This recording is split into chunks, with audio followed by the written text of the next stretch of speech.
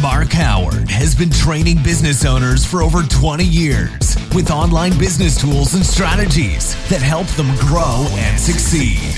If you want to grow your business fast and save time, then keep listening. If you want to grow it even faster in less than 3 months, then visit www.businessmachine.co.za. And now, here's Mark. Hey, this is Mark Howard from The Business Machine, and in this podcast, we're talking about 3 ways to ensure your website is wrong before it's even been built. I know that sounds strange, but it's absolutely true. See, when you start off getting your website built, or even if you had one done, but the end result is not what you expect, it is often too easy to point fingers at the web designer or company as being at fault. Now, this post I'm going to start off with is not to justify something I have done, as I personally have not had any issues around this, but rather I do get a lot of people asking me for help after the site has been built and has manifested into something that is not what they were after. Unfortunately, this comes down to a number of reasons which can easily be avoided before you start at the beginning. So get ready to be armed with my top tips on how to approach your new website build to ensure you get 100% of what you want. So to start off with, you need to ask questions and do your research. Many people can build a website. That does not mean, however, that they are web designers or even online marketing experts. There is a huge difference from someone who can throw together a WordPress site to someone who has experience in sales, marketing, and advertising. There's also a cost differential as well. The old saying, you get what you pay for, really comes into this. So make sure that you do your research first and do not go for cheap. More often than not, I hear people saying, I had my website done because it was only £25 or it's been offered for £50.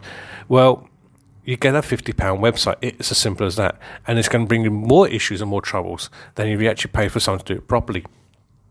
Next, know your markets. Do you know who your potential new customers are? Where do they live? What are the ages? What are their genders? What are their buying signals? If you do not know these, then the chances are your website will not be built to accommodate any of those required aspects for sinning. The wrong color, image, or even layout might be enough to put your customers off, and worse, could attract the wrong audience and the wrong type of people.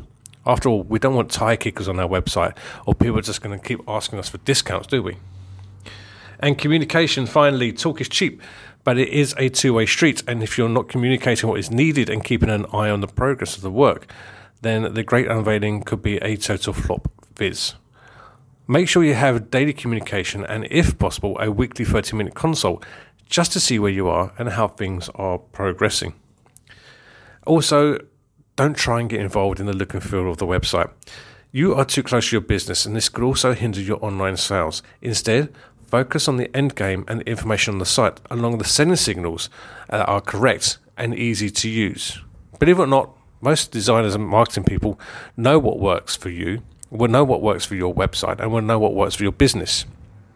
You might think something would look great on your website, but if it doesn't attract the customers, if it doesn't help your customers, then you're not going to get sales. So rather than thinking, oh, this will look great on my website, you may suggest it, but don't be too surprised if your web designer or marketing company decide not to put it up.